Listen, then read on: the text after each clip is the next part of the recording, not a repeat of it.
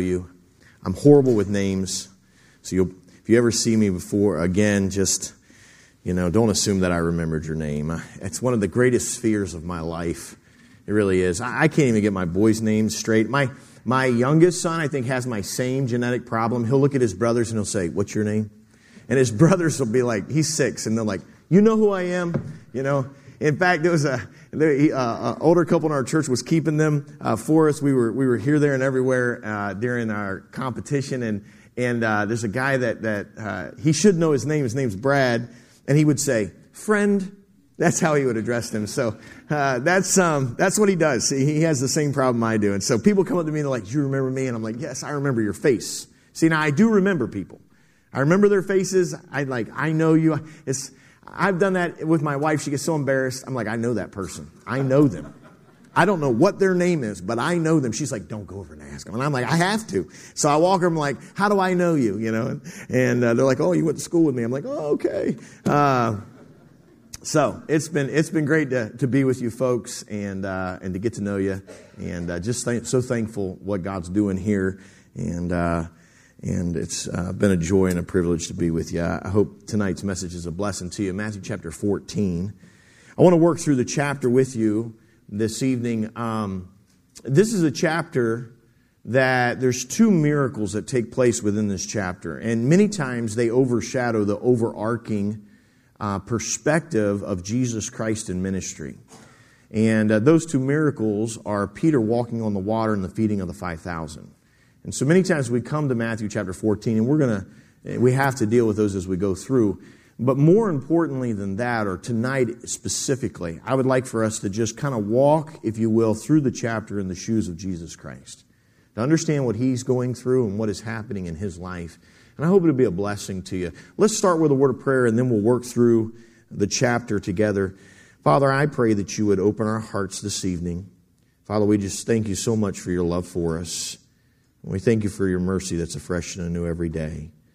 And Father, I pray this evening again that the Holy Spirit would teach us. Lord, we realize we cannot, there's nothing we can say or do, or even with our personality, that can communicate righteous truth to the heart of anyone and create spiritual change. Only you can do that through your word. So, Father, we pray that you would do that this evening.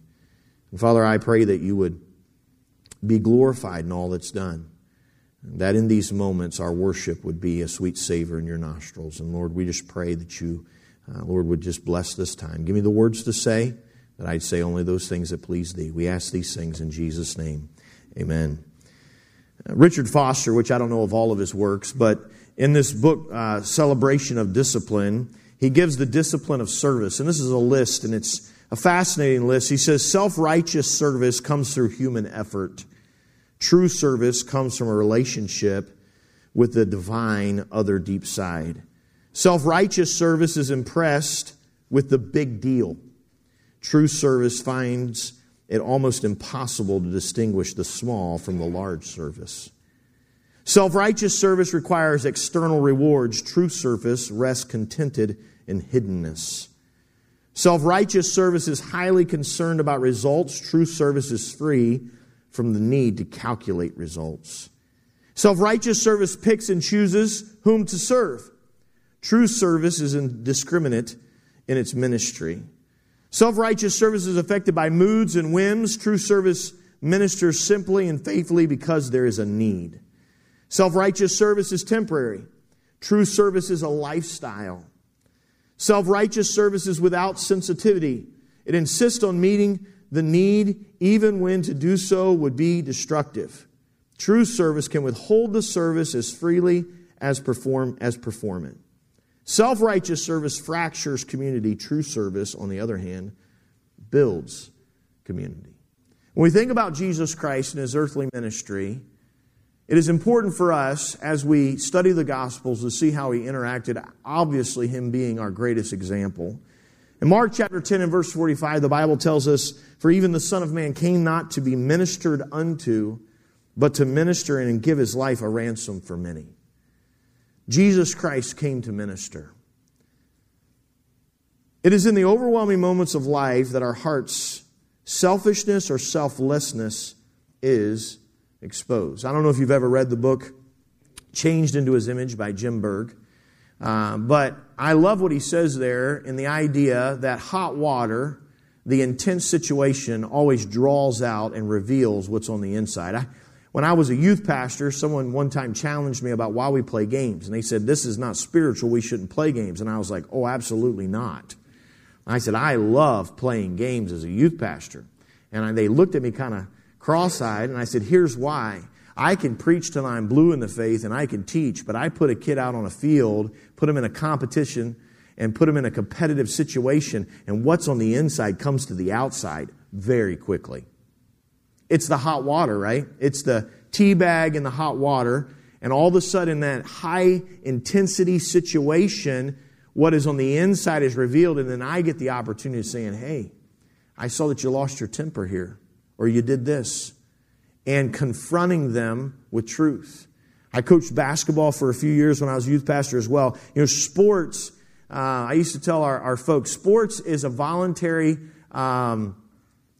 it's a voluntary situation that you place yourself in, that where stress is applied to you to see what you are made of. You do not build character in the games, you reveal character, right?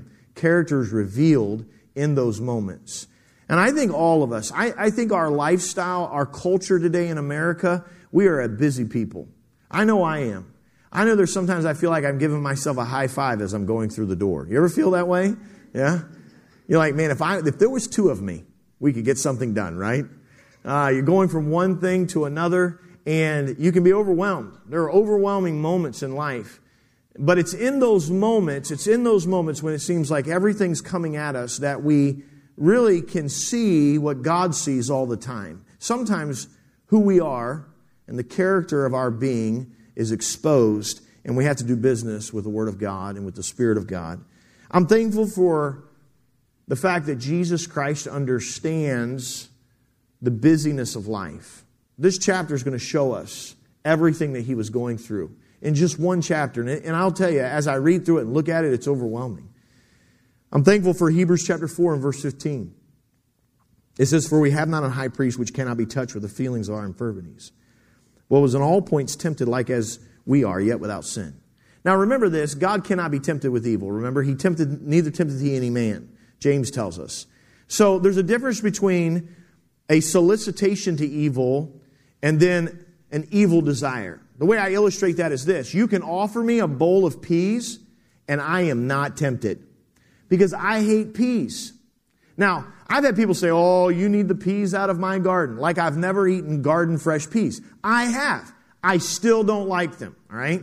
I don't like them. So you can put a bowl of peas in front of me and you can solicit me to eat them, but I have no desire in my being to eat those peas. Nothing. And that's exactly when we think about Christ's temptation and that Satan solicited Him for evil. That's not wrong. But Jesus Christ, because He had no sin nature, because He was virgin born, there was nothing within Him that desired evil. And there never will be, because He was holy. He was impeccable. He could not sin, because God cannot be tempted. He cannot be drawn away. He has no desire towards sin. But even though Jesus Christ was impeccable, He was sinless and holy, He was still robed in flesh. What that means here in Hebrews chapter 4 and verse 15 is He understood what it was like to be tired.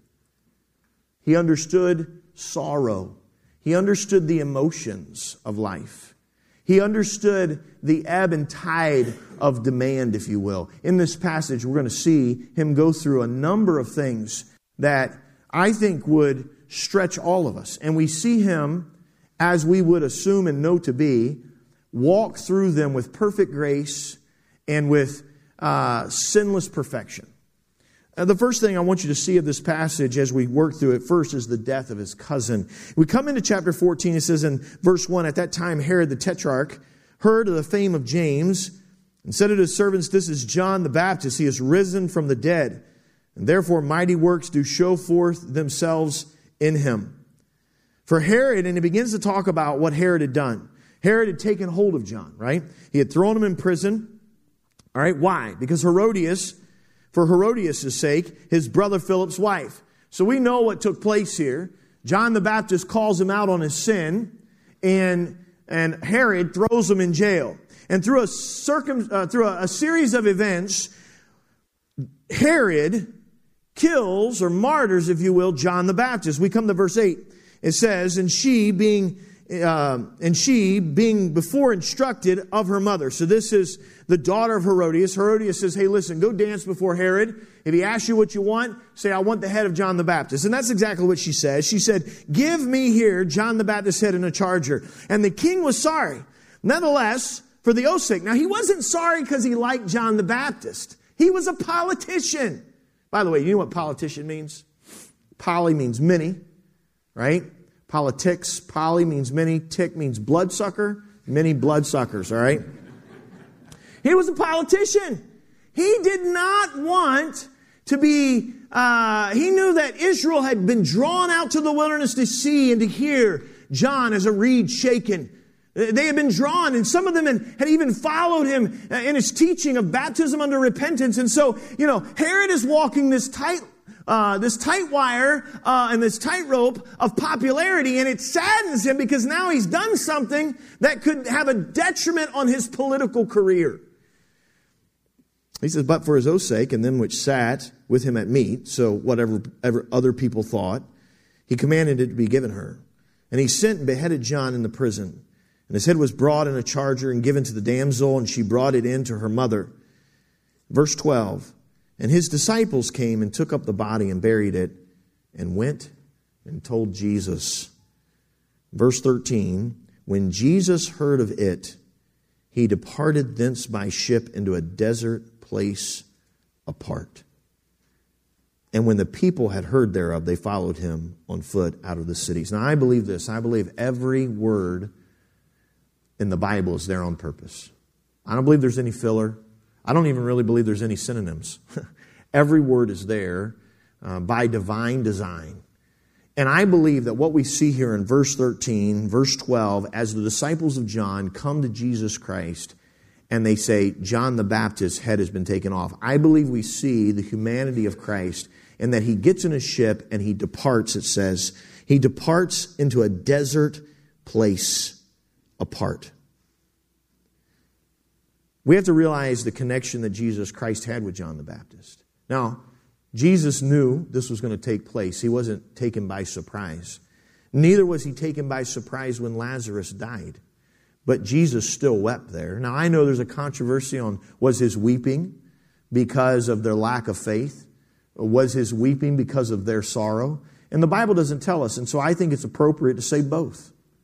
I believe that Hebrews tells us he's touched with the feelings of our infirmities. So it's not wrong. And it wouldn't be wrong for us to realize that Jesus Christ in these moments understood what had taken place. And here, John the Baptist, his cousin, is now departed. John the Baptist, if you remember, was a child born miraculously. Why? Because his mother and his father were old, and God opened the womb of Elizabeth in her old age, the Bible says. A woman who was called barren. Can you imagine having that nickname? All right, this woman who was known by her barrenness, God opens her womb. And then we realize, remember, Mary comes to Elizabeth, and Mary is conceived, the Christ child. And John the Baptist leaps in the womb of Elizabeth, and there's a connection there. John the Baptist was the forerunner of Jesus Christ. A man that had been prophesied from the Old Testament, a fulfillment of Old Testament prophecy. This was no less thing, if you will. This was not a little thing that John the Baptist had finished his race and had been beheaded. In fact, Jesus Christ said in Matthew 11 and verse 11, verily I say unto you, among them that are born of women, there has not risen a greater than John the Baptist. Now, that's apart from Jesus Christ, obviously, because Jesus Christ was the Savior of the world. He departs by a ship into a desert place. I believe we see Jesus Christ seeking some solitude. And we see that consistently in the ministry of Jesus Christ. Here is one of those moments where he faces the death of his cousin. He seeks solitude. He departs by ship into a desert place. And then it says it again, apart. When our boys were little, we had 4 boys in 5 years. And Kristen would talk to me about how that sometimes she would go to the bathroom, turn the lights off, shut the door, right? Because she's just trying to get away from them just for a moment. And if she turned the lights off, then they would assume she was not in there, right? If she had the lights on, they would think she was in there. But after they had searched the whole house, they would come and stick their hands under the door. You know, you'd see their little fingers, and they're like, Mom, Mom. And our boys, see, I said this today at lunch. You know, the Bible says you reap what you sow. If you look into the Greek a little deeper, it says your wife reaps what you sow. That's true. My boys look like my wife, which we're thankful for, but they act like me. It would have been better if they had looked like me and acted like her, because she was a better kid than I was. I wasn't a bad kid, but I was mischievous, yes. I was always into something. I think in 3rd grade, I flicked chocolate pudding in my teacher's hair. It was an accident. One of my buddies was coming at me, and I loaded my spoon with chocolate pudding, and it slipped, and it went right into my teacher's hair, right? So things like that happen to me all the time, and my sons have a good dose of that, right? And my wife has had to endure those character traits. And, you know, sometimes you just seek that solitude, and here Jesus Christ is seeking that solitude. But what happens? Well, look at verse number 14. And it says, well, the latter part of verse 13, it says, and when the people had heard thereof, they followed him on foot out of the cities. And Jesus went forth and saw a great multitude and was moved with compassion toward them, and he healed their sick. Here he is. He's trying to get away. He's trying to get some solitude. He takes a ship to get away. He goes to a desert place.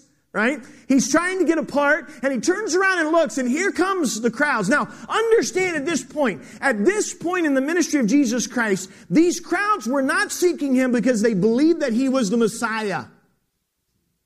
They had gotten to the place where they didn't even look at the miracles and allow them to impact their hearts. Many of them were just coming because they wanted the handout. They wanted the food. They were looking at the miracles as entertainment, and he confronts them in the book of John about that very thing. And he looks back and he sees the multitudes, and they're coming, and he's trying to have a little bit of solitude, which we see by the pattern of his life always directed him to commune with the Father.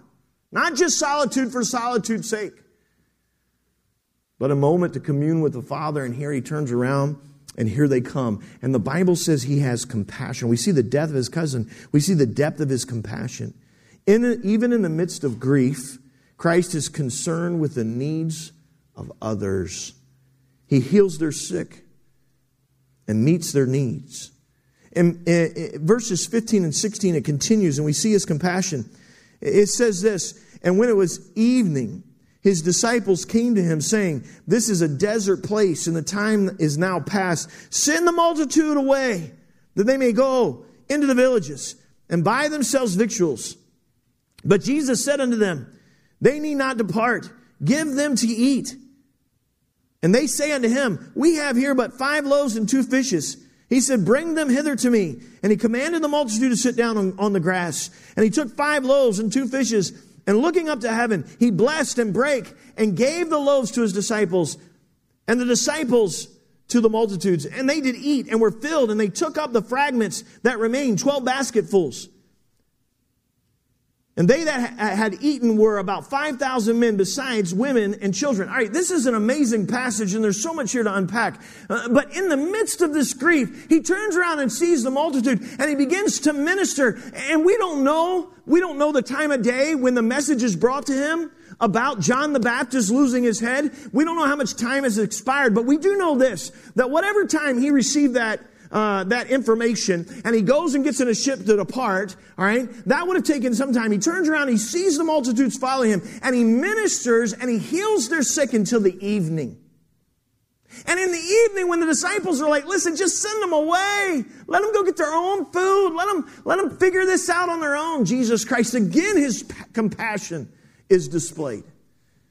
And he says, no. He says, and we know the dialogue that takes place, right? He says, what do we have, And the disciples are like, man, if we had a year's worth of money, we couldn't feed this crowd. Not only that, but you realize it's not like it's Walmart's down the road. All right? You're talking about 5,000 men.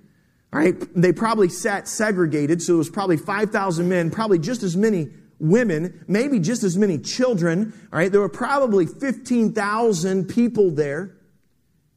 You're not just going to walk down to the local Judean bakery and pull enough bread for 15,000 people. And we know the little lad is brought to Christ. And we look at this idea of, as it says in the text here, it says 5 loaves and 2 fishes. Now, those weren't 2 massive loaves like Italian French bread, from here to the wall. That's not what we're talking about. We're not talking 2 fishes. We're not talking about 2, 300-400 pound tuna. We're talking about 5 hush puppies and 2 fish sticks. That's what we're talking about. And God here does a miraculous work as He takes this little boy's lunch, which is a beautiful picture that God can take our meager things and do miraculous things with it. And He takes this little boy's lunch and He blesses it and He breaks and divides it. And in the book of John, we see why He does this, because right around the corner, He's going to confront the Pharisees. And they're going to say, well, if you're the Messiah, Moses said that you would give manna. And He's just giving them bread. It's amazing. They see Him provide bread for the multitude, and they still say, we don't think you're the Messiah. By the way, all of Christ's miracles always pointed to a teaching that He was going to do or had done. They were there for a purpose. But I want us to focus on the fact that Jesus Christ could have dismissed them. He could have said, I've been trying to get away. I've been trying to, have a little bit of solitude and commune with my Father. You're right, guys. Let's just send this multitude. Let's be done with them. But that's not what He does. He feeds them. He feeds them even though the motive of the multitude was wrong. Someone says, we can't do that. Someone will take advantage of us. If you're going to love people and you're going to serve people, you will be taken advantage of. Jesus Christ knew that they were only there for the handout. He knew that they were not even, many of them had turned off the idea that He was the Messiah. This is the same mob that's going to say, crucify Him and give us Barabbas. They were going to reject Jesus Christ. They were fickle in their beliefs. They rejected who He was, and yet Jesus Christ still ministered to them and had compassion on them. He could have seen this as an opportunity to be alone, but the needs of others was first on His heart. What was a bother to His disciples was a burden to the Savior. Boy, I love the disciples. You know why I love the disciples? It just gives me hope. They get it wrong, like every time. I mean, they really do. We look at the disciples, of course, it's after they get the Holy Spirit that they become bold and they change the world. But I'm telling you, 9 times out of 10, in the interactions that they have with Christ, they're so far off, they're coming out of left field. Christ is like, no, we're going to feed them here. They just want to get rid of them. They want to get rid of them. I think of even the story where the little children want to come to Jesus Christ and they're like, no, don't let the children of Christ. And He says, suffer the little children to come to me. How many times do we see them? Here's James and John. This is one of the worst situations. James and John are fighting over who's going to be on the right hand and the left hand, and they get their mom to ask Him. They should have just surrendered their man cards right there, right? When your mom steps up to the Savior and says, now listen, how about my boy sitting on the right hand and left hand, right? I mean, that's horrible. And that's how the disciples were. Many times, they were not picking up the deep spiritual truths that Jesus Christ was communicating.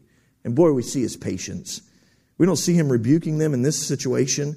We see Him gently guiding them through. And He's having compassion on their lack of patience, and He's having compassion on the multitudes. But then in verse 22 through 23, we see the desire of His communion. Again, Christ has not lost the desire to commune with the Father. Look at what verse 22 says.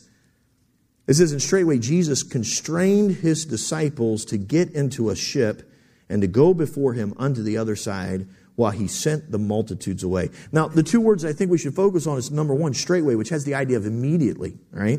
And then constrain, which is to necessitate, to compel, even to drive. So here's the picture. They get done feeding the multitude. They collect the leftovers, right? And And Jesus Christ says, okay, guys, get in the boat and go to the other side. Like, no, stop. Get in the boat and go to the other side. Now, you ever done this with your children? You straightway constrain them, right? After church, you're like, no, go to the car. No, go to the car. It's like herding cats with my boys, right?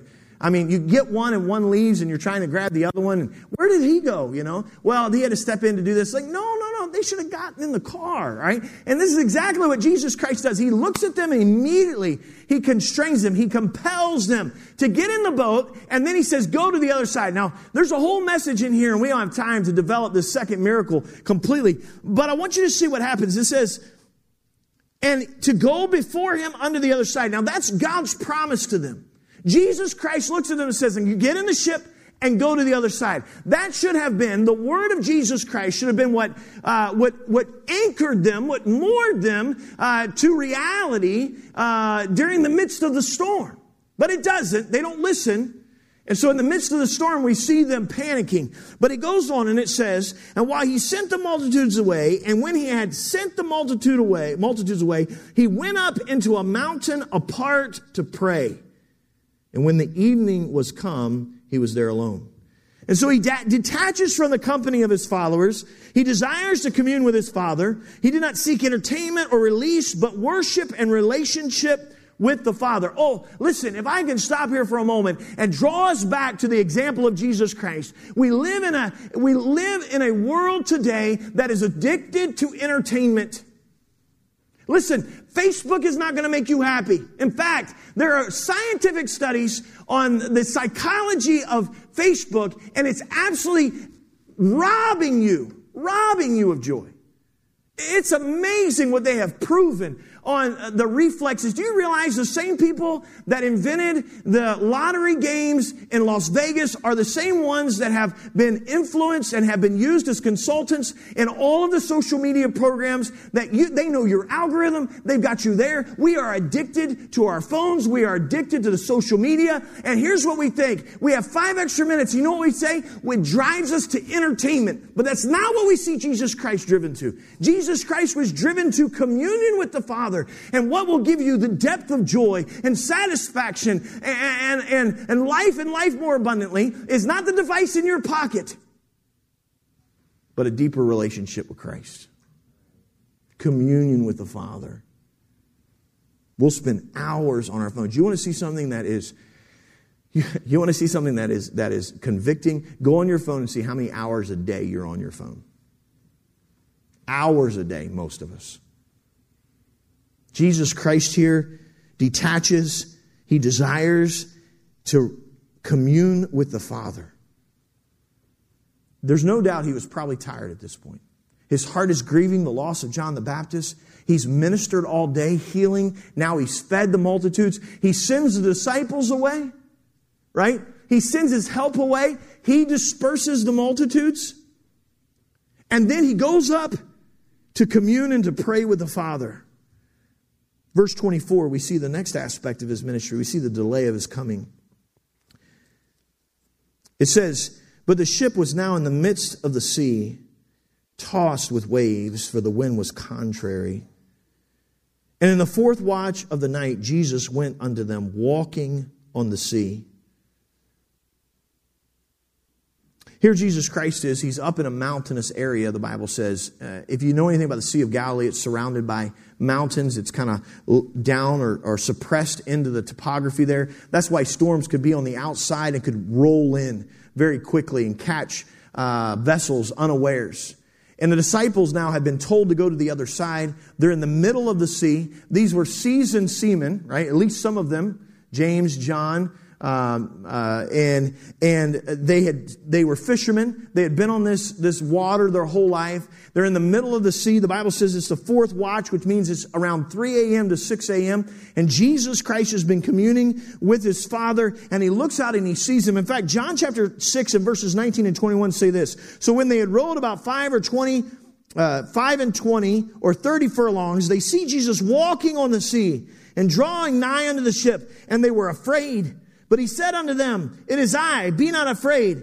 And they willingly received him into the ship, and immediately the ship was at land whither they went. And so here he is. He chooses not to go down to them immediately. He chooses for them to struggle in the storm, because storms are good for us. And there they are. They're in the midst of the storm. And again, he's going to reveal himself to them. Again, he's going to demonstrate who he is. And this is an intimate connection that God is going to have with his disciples, because they need to know who he is. And so he allows them in the midst of the storm with the promise that they're going to go to the other side. And in the middle of the night, he delays his coming. He watches them. He knows the storm is coming. Why? Well, because he selected his priorities. He was using this as a teaching moment and also a moment to demonstrate who he was. But he was also communing with his Father. And that was important. We see the delight of his calling. Verses 26 through 33, it says, when the disciples saw him walking on the sea, they were troubled, saying, it is a spirit, and they cried out for fear. But straightway Jesus spake unto them, saying, be of good cheer, it is I, be not afraid. And Peter answered him and said, Lord, if it be thou, bid me come unto thee on the water. And he said, come. And when Peter was come down out of the ship, he walked on the water to go to Jesus. But when he saw the wind boisterous, he was afraid, and beginning to sink, he cried, saying, Lord, save me. And immediately Jesus stretched forth his hand and caught him, and said unto him, O thou of little faith, wherefore didst thou doubt? And when they were come into the ship, the wind ceased. Now, this is an amazing aspect here of what is taking place. Jesus Christ comes walking on the water, and they're filled with fear in the idea that they're going to die. And they look out and they see Jesus Christ, and though they've seen miracle after miracle, right? They just saw Jesus Christ feed maybe 15,000 people, and they look out and they see Jesus walking on the water, and they're like, oh, it's a ghost. And then Jesus says, no, it's me. And Peter says, well, if it's you, then bid me come. And he says, come. Now, we give Peter a bad rap in this passage. Let me ask you a question. If Peter walked 100 yards to Christ before he sank, would that change your opinion? I think it would. You know, what's amazing to me is Peter's the only one that got out of the boat. Who here has walked on water? Oh, none of us. In fact, Peter gets put in a very elite class in this moment. There's only two people we know of that have walked on water, Peter and Jesus Christ. Anytime you can say, Jesus Christ and me have done something, that's significant, right? And if Peter had little faith, the other disciples had no faith. Because if little faith will allow you to walk for a short period of time on the water, that's impressive. By the way, you ever thought about this? How did they get back? I think Jesus and Peter walked back. Now, we look at Peter, and yes, did he falter? He did. He took his eyes off of Christ.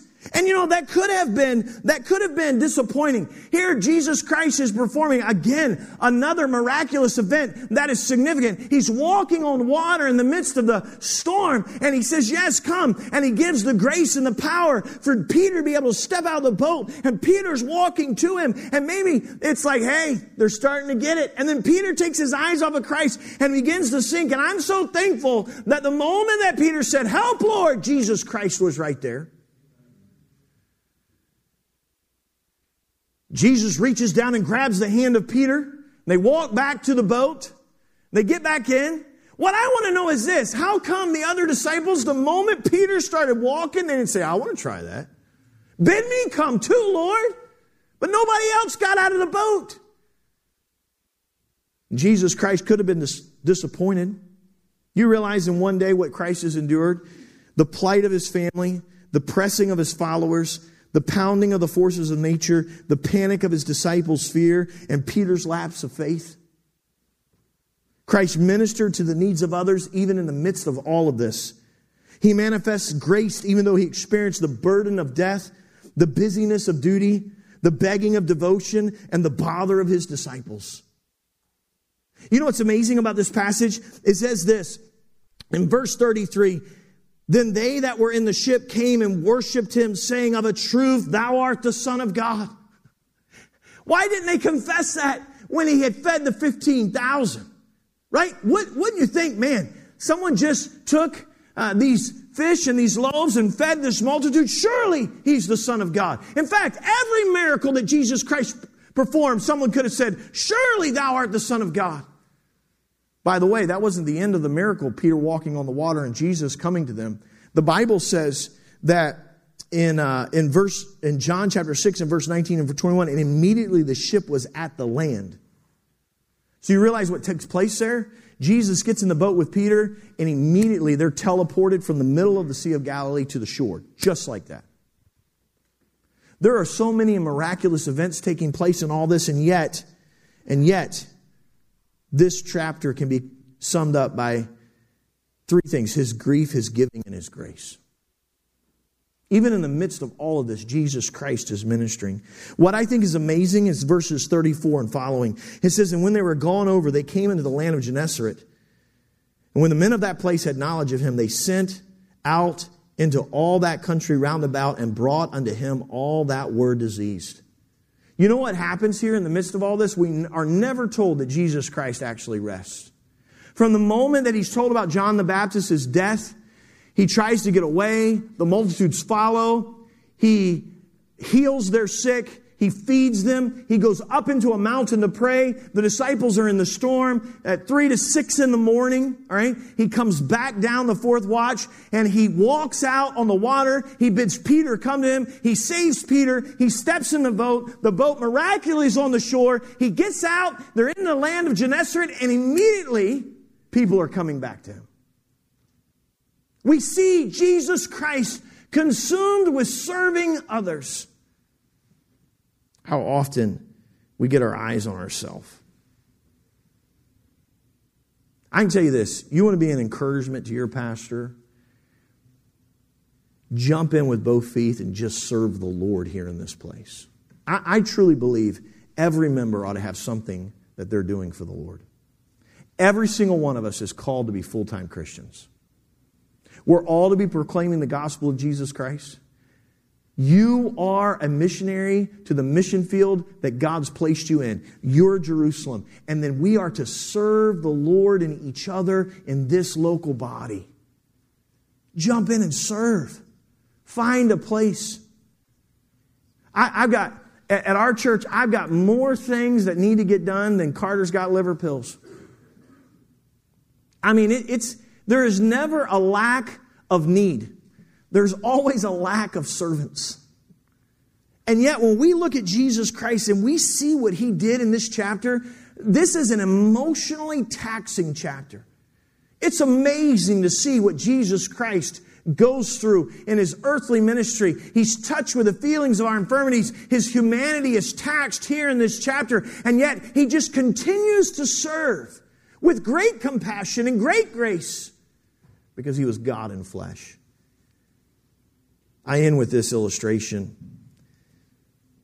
In Ernest Gordon's true account of life in World War II, Japanese prison camp, the book is called Through the Valley of the Kwai. There's a story that never fails to move me. It's about a man who, through giving it all, literally transformed a whole camp of soldiers. The man's name was Angus McGilvery. Angus was a Scottish prisoner in one of the camps filled with Americans, Australians, and Britons who had helped build the infamous bridge over the River Kwai. The camp had become an ugly situation. A dog-eat-dog mentality had set in. Allies would literally steal from each other and cheat each other. Men would sleep on their packs and yet have them stolen from under their heads. Survival was everything. The law of the jungle prevailed. Until the news of Angus McGilvery's death spread throughout the camp. Rumors spread in the wake of his death. No one could believe Big Angus had succumbed. He was strong. One of those whom they had expected to be the last to die. Actually, it wasn't the fact of his death that shocked the men, but the reason for which he died. Finally, they pieced together the true story. The Scottish soldiers took their buddy system very seriously. Their buddy was called their mucker, and these Scottish soldiers believed that it was literally up to each of them to make sure that their buddy survived. Angus's buddy, though, was dying, and everyone had given up on him. Everyone, of course, but Angus. He had made up his mind that his friend would not die. Someone had stolen his buddy's blanket, so Angus gave him his own, telling his buddy that he had just come across an extra one. Likewise, every mealtime, Angus would get his rations and take them to his friend, stand over him and force him to eat them, again stating that he was able to get extra food. Angus was going to do anything and everything to see that his buddy got what he needed to recover. But as Angus's buddy began to recover, Angus collapsed, slumped over, and died. The doctors discovered that he had died from starvation, complicated by exhaustion. He had been giving of his own food and shelter. He had given everything he had, even his very life. The ramifications of his acts of love and unselfishness had a startling impact on the compound. The Bible tells us, greater love hath no man than this, than a man lay down his life for his friends. As word circulated of the reason for Angus McGilvery's death, the feel of the camp began to change. Suddenly, men began to focus on their mates, their friends, and humanity of living beyond survival, of giving oneself away. They began to pool their talents. One was a violin maker, another an orchestra leader, another cabinet maker, another professor. Soon the camp had an orchestra full of homemade instruments. They even began to have church. They called it the church without walls. That was so powerful, so compelling that even the Japanese guards attended. The men began a university, a hospital, a library system. The place was transformed, and all but smothered love revived. All because one man named Angus gave all he had for his friend. For many of those men, this turnaround meant survival. What happened is an awesome illustration of the potential unleashed when one person actually gives it all away. And I leave you with this verse, Philippians chapter 2, verses 5 through 7. Let this mind be in you, which was also in Christ Jesus, who being in the form of God, thought it not robbery to be equal with God, but made himself of no reputation, and took upon him the form of a servant, and was made in the likeness of men. Jesus Christ, the greatest servant to ever walk on the face of the earth. Oh, that we would mimic, oh, that we would follow his example seen here in Matthew chapter 14. Father, I pray that you'd work in our hearts this evening. Father, I pray that you would help us to stop looking at ourselves, to stop being so consumed with this world. Father, to focus on why you've called us and left us here. That is to be faithful servants of thee. Oh, that we would have compassion. Oh, that we would have the mind that you had when you walked on this earth. Father, I pray that you'd work in our hearts this evening. Father, I pray that our love for you and our love for each other would transform this Jerusalem. Father, we love you. We ask these things in Jesus' name. Amen.